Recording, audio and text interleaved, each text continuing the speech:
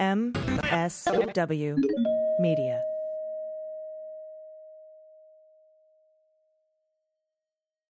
Thanks to Dipsea for supporting the Daily Beans. Dipsea is an audio app full of short, sexy stories.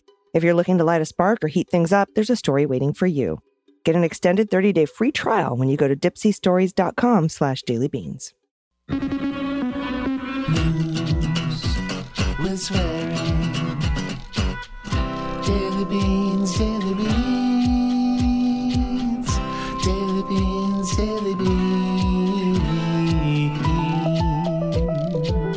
Hello and welcome to the Daily Beans for Thursday, September 15th, 2022. Today, Pillowman Mike Lindell says the FBI seized his phone at a restaurant.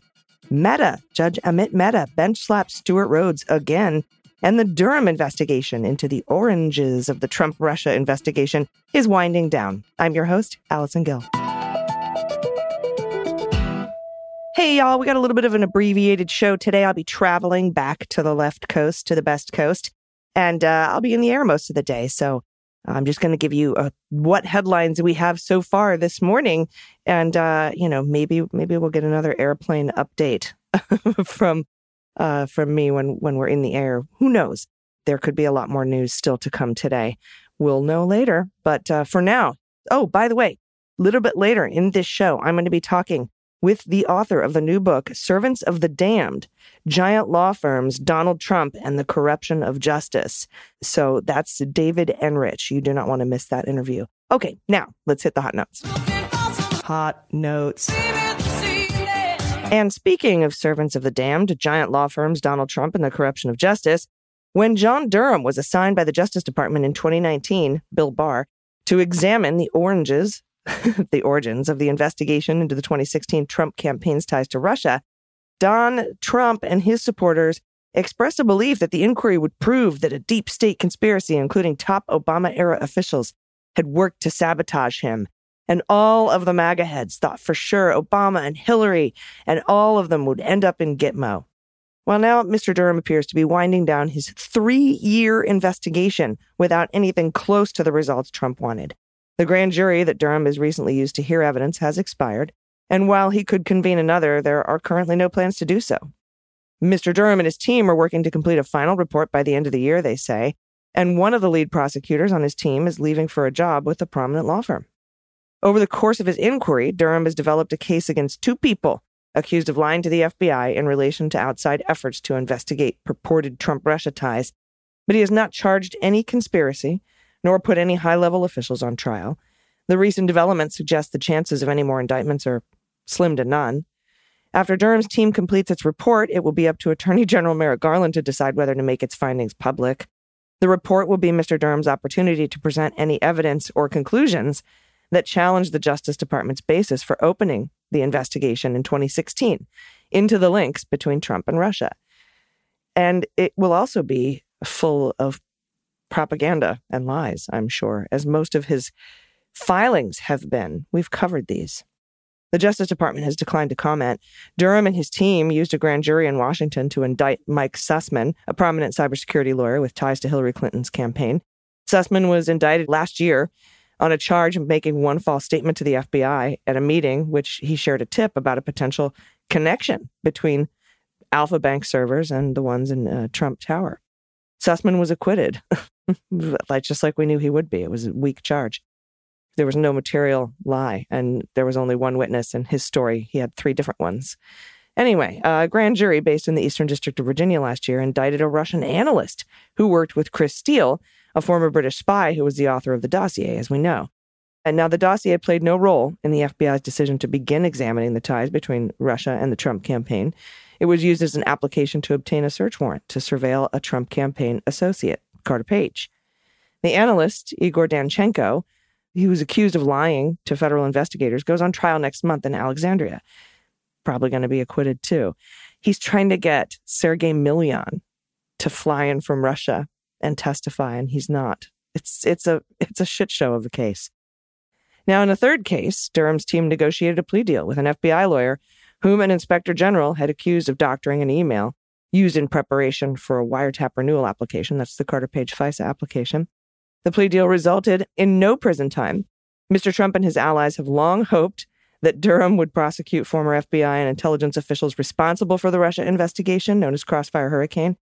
Trump has described the investigation as a witch hunt and accused the FBI of spying on his presidential campaign. And last month, in the days after the FBI obtained a search warrant to seize boxes of classified documents at his house, Trump used social media to amplify the unsubstantiated idea that Durham had uncovered a vast political conspiracy by the Obama administration and the intelligence community to damage him. He even sued Hillary Clinton and Andy McCabe and Pete Strzok, and that lawsuit was thrown out by a Southern District, Florida judge. He was actually trying to get Eileen Cannon for that case, but he didn't. Now, at the same time, the former president seemed to acknowledge a lowering of expectations, though, when on his social media. There's a vast criminal underground deep state conspiracy involving all the people that I sued and everyone's connected to the Hillary campaign. But he also said the public is, he sort of tamped down expectations because he knows there's fucking nothing there. The public is waiting with bated breath for the Durham report, which should reveal corruption at a level never seen before in our country, he wrote. It's probably not going to do that. And if Garland doesn't release it, they'll say they're covering it up. And if he does release it, they'll say we somehow doctored it, or there's missing stuff. Or they'll take what's in there that, Durham has spun and make big deals out of it. Anyway, next up, Tuesday, the FBI apparently paid a visit, as Peter Navarro puts it, to the Pillow Man and served him with a grand jury subpoena for the contents of his phone as part of an investigation into a Colorado election security breach. Lindell shared on social media and conservative media copies of a subpoena. He said he was served by the FBI. In an interview with CNN, Lindell said agents asked him questions about Tina Peters, the Mesa County, Colorado clerk, who's facing state charges connected to a scheme that allegedly allowed an unauthorized person to access voting machines. Peters has pled not guilty. And I knew that the day was coming for Pillow Man here in the Tina Peters case, because it was his cyber symposium that those data were put on public screens. Remember when the kid, the hacker guy, as he was talking about this stolen voter data being shown on screen, he had got a call from his lawyer while he was doing the cyber symposium, and his lawyer told him to hang up the phone, get off the video, and leave the thing immediately. That data was stolen, and it was stolen by Tina Peters, who helped. And now we've got, there's video of the same kind of behavior going on down in Georgia as well. So Lindell was the next obvious step. The FBI is also investigating the security breach episode that CNN has reported. Lindell said the FBI encounter occurred Tuesday afternoon while he was in his car at a drive-thru at a Hardee's restaurant in Minnesota. Blow it out your hair, dude, because you work at Hardee's. On his internet show, The Lindell Report, he said, cars pulled up in front of us, to the side of us and behind us. And I said, these are either bad guys or the FBI. Well, it turns out they were the FBI. Lindell told CNN the agents presented him with a subpoena and asked for his phone. On his internet show, Lindell said, he goes, well, I got some bad news. He goes, we're taking your cell phone. We have a warrant for your cell phone. So was it a subpoena or a warrant? I'm confused. Lindell initially objected and consulted his attorney, but then relented and provided the device to agents. I want to say this for the record. They were pretty nice guys. None of them had an attitude, Pillowman said. Lindell told CNN he initially believed agents were serving him with a subpoena as part of a large sweep of investigative activity in recent days relating to the 1-6 investigation. Agents told him it was unrelated. I said, come on, bring me to January 6th, he said. He told the agents, I want to be a part of that show. Lindell said the subpoena warned against disclosure. They thought they were there to intimidate me. They won't intimidate me, is what Lindell said. An FBI spokesperson told CNN, without commenting on specific matters, I can confirm the FBI was at that location executing a search warrant authorized by a federal judge. So it was a search warrant. There's your answer. CNN has reached out to Peter's attorney for any comment. But they haven't gotten any. And a federal judge in D.C. found it mystifying that Oath Keepers leader Stuart Rhodes would make a last-ditch request for the appointment of a special master with trial just a couple weeks away. This is Judge Amit Mehta. He began pretrial conferences Wednesday after 9:30 a.m. by saying he hoped to address the motions filed in recent days by Rhodes and to talk about jury selection and courtroom space ahead of the September 27th seditious conspiracy trial. Mehta, who's an Obama appointee, explained that he denied the request to appoint a special master because he had no idea what the purpose would be. He also denied a trial delay, noting the government has consistently been providing discovery. The judge, pushing back on Rhodes' contention that there's not been adequate time to prepare for a trial, noted that the issue of the trial date has been settled since May. The request for a special master filed by Rhodes' attorney Edward Tarpley, as Rhodes attempted to part ways with his attorney Philip Linder and James Bright, creating a dueling defense lawyer scenario on the docket. Bright confirmed Tarpley is not the lead attorney on the case, but Judge Mehta allowed him to join and can file his own motions. In one such motion, Tarpley insisted there simply hasn't been enough time to prepare the most massively complicated case in history. It would be like a Little League team facing the Yankees. Tarpley further asserted that a special master was needed to help manage discovery, a discovery his client claims has been sorely lacking. But Mehta was clear. He said, "You've been receiving electronic discovery in a way no other defendant has. I reject it out of hand completely," Mehta said, of the notion that Rhodes hasn't had access to discovery. Questioning the good faith of the motion, Mehta said that a special master request filed for no apparent purpose and for no apparent reason a week before trial is mystifying. He also said he didn't know what was meant by the request for a special master to administer digital discovery in the case. And he further suggested it was an odd decision for Rhodes to hire a Louisiana lawyer to assist with a purported discovery access issue. "You told me last week you were here in good faith. I'm starting to question that," the judge said. All right, we'll be right back with David Enrich. You don't want to miss it. Stick around. After these messages, we'll be right back. When she moved back to her hometown, Gia never expected to run into Jack.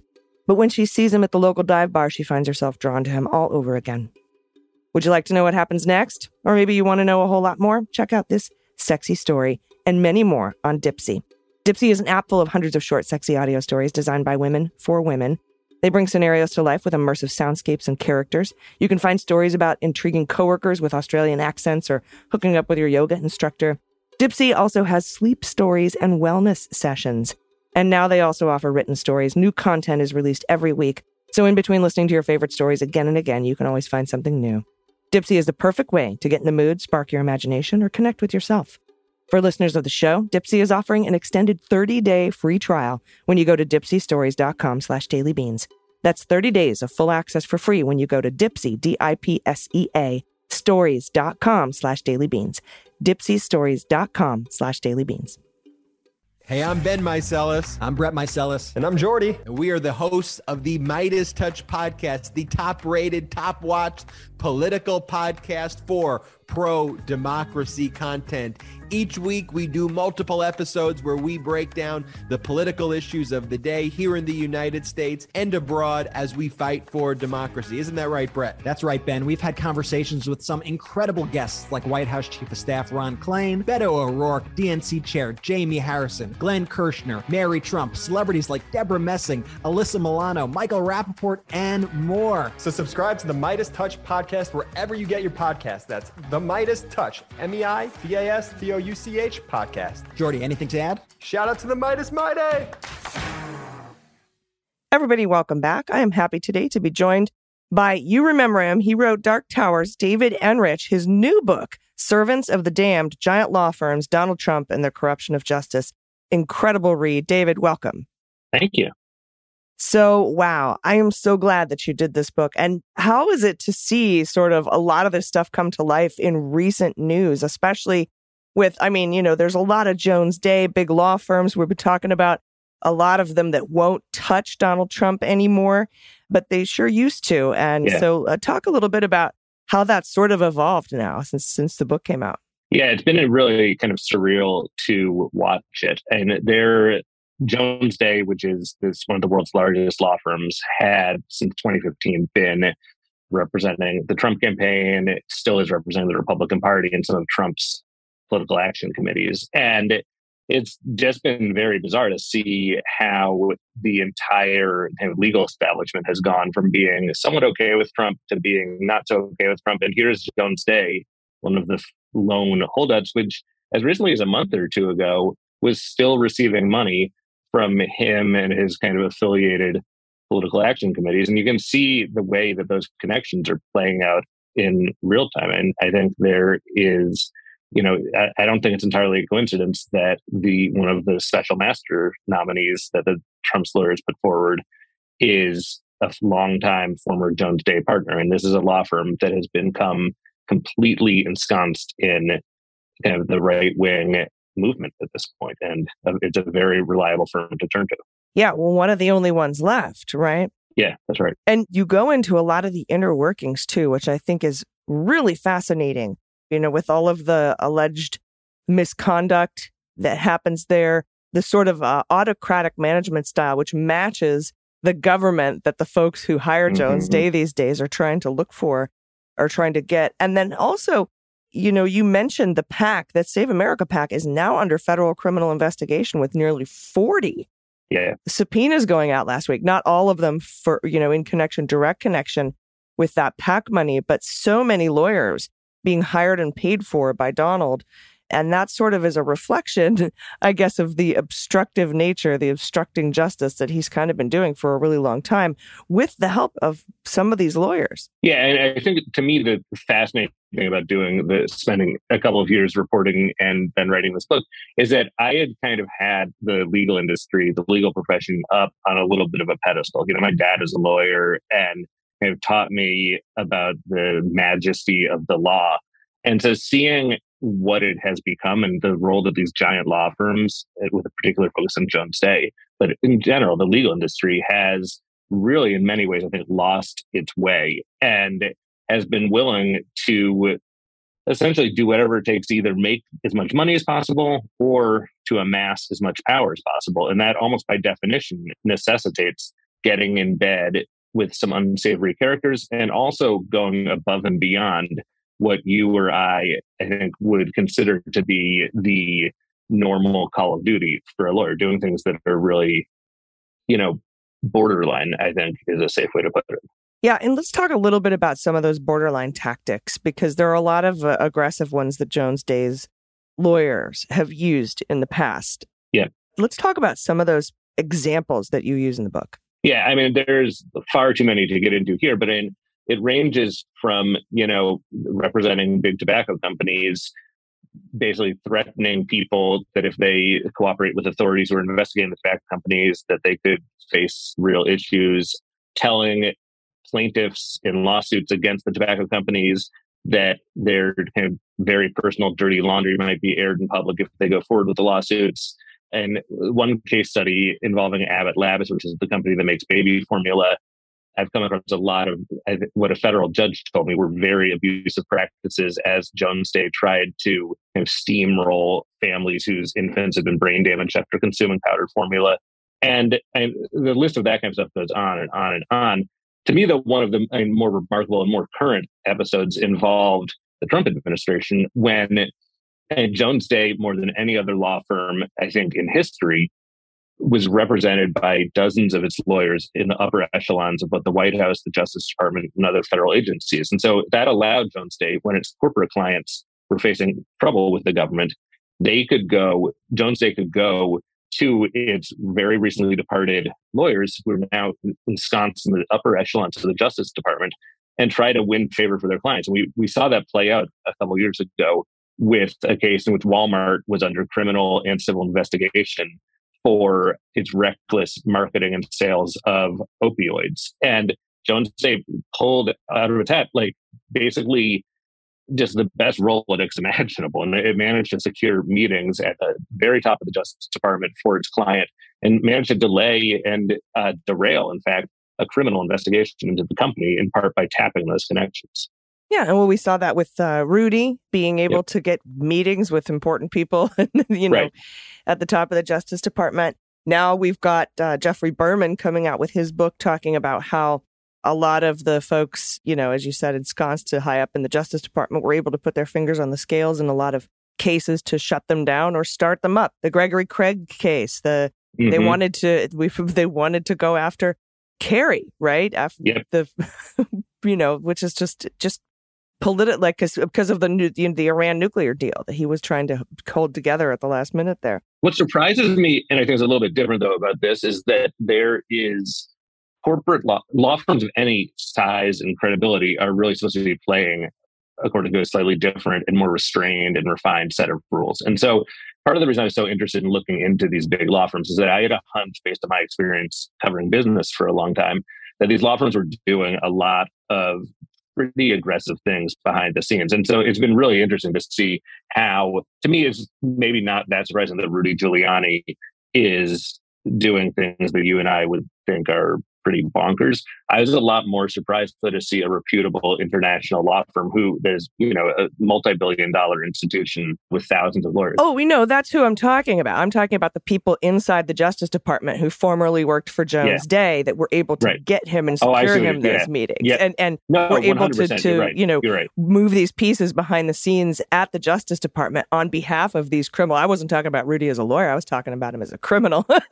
But, that it's hard to keep all these things straight. And it's not Jones Day now, but the lawyer, the firm where Jim Trusty comes from, or, we like to on some of our shows expose those big law firms, those big white shoe law firms that are actually doing this, because, while we agree everybody, deserves a really robust and great defense attorney, a lot of these are civil cases that we're talking about. Yes. And a lot of them aren't even cases at all, right? I mean, one of the things, these are issues where the law firm is trying to water down or avoid regulations, or trying to evade taxes, or help its client evade taxes, or trying to kind of bully potential whistleblowers or plaintiffs or witnesses into submission. And so, we can have like an intellectual argument, not you and me, but lawyers at a white shoe firm and I can have an intellectual argument about what exactly is a lawyer's ethical obligation to represent people who are under siege by the government or private parties. But that's not even what we're talking about here for the most part. This is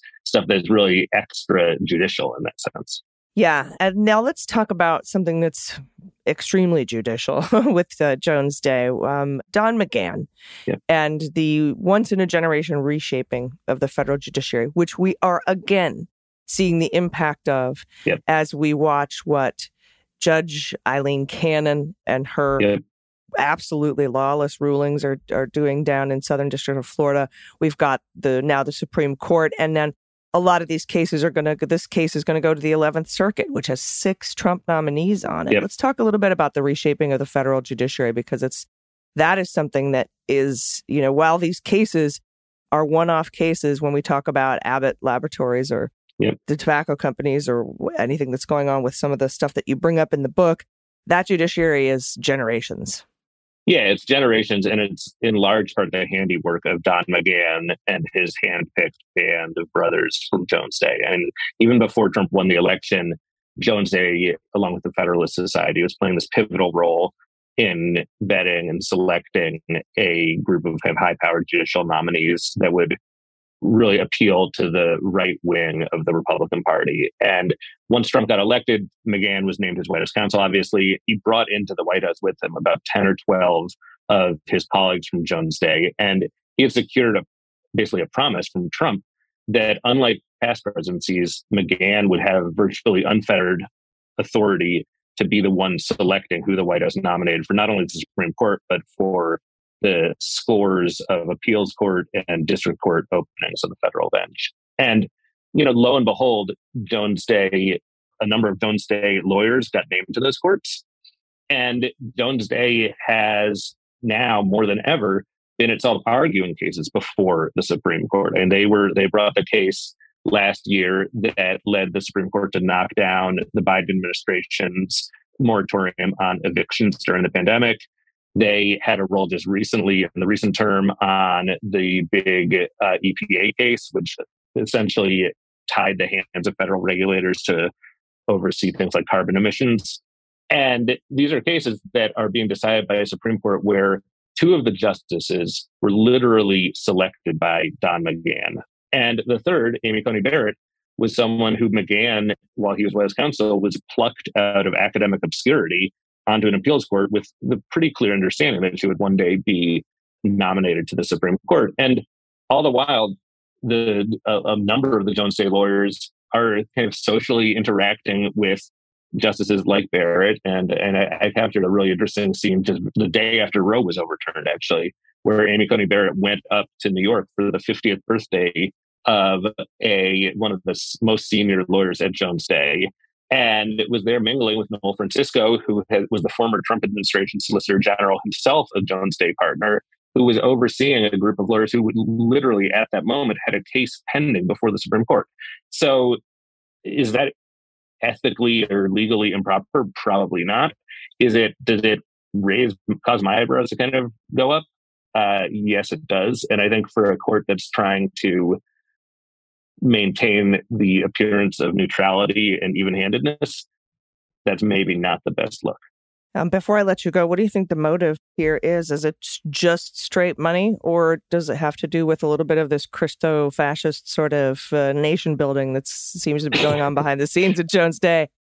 Well, I would describe it slightly differently. I don't think it's about money, and mostly. I mean, I think money's part of it. You know, they're representing big corporate companies that want lawyers to have access to the highest levels of power. But I think more than that, it's ideology. And Jones Day's leader, and for the very most part, the people surrounding him at the top of the law firm, are conservative Catholics who have a very clear worldview. And it's a worldview that aligns almost perfectly with those of the justices and the federal judges that were selected and are now going to be with us for generations to come.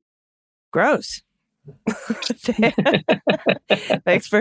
Thanks for that. No, but now we're working very hard to expand the court, expand the bench, put people that never worked at Jones Day on the bench. Well, we don't want to completely block anyone out, but it's very interesting, and I'm glad that you said that, because I think that the ideology has a lot to do with it, and it's interesting that these conservative Catholics would use someone like a Donald Trump or, just a completely non-Catholic, non-religious, disgusting, evil human being to help advance their agenda. And then their agenda includes things that hurt people. It's just absolutely beyond me how they square that circle, Yeah, I'm not going to go there, but I definitely understand what you're saying. And I do think it's really fascinating and quite unusual, and probably unprecedented, for a single law firm and its leaders to have exerted nearly as much influence, not only over one presidential administration, but over the entire the entire federal judicial system. Yeah, 100%. I appreciate your time today. The book is called Servants of the Damned: Giant Law Firms, Donald Trump, and the Corruption of Justice. It's more relevant now than ever before. Grab your copy, and I appreciate your time today. And while you're at it, get Dark Towers. Really, really incredible book. David Enrich, thank you for your time. Thanks for having me.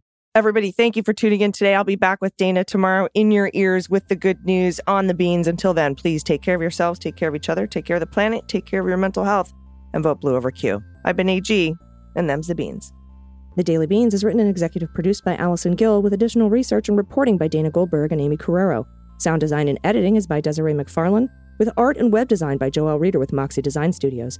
Music for The Daily Beans is written and performed by They Might Be Giants, and the show is a proud member of the MSW Media Network, a collection of creator-owned podcasts dedicated to news, politics, and justice. For more information, please visit mswmedia.com. MSW Media.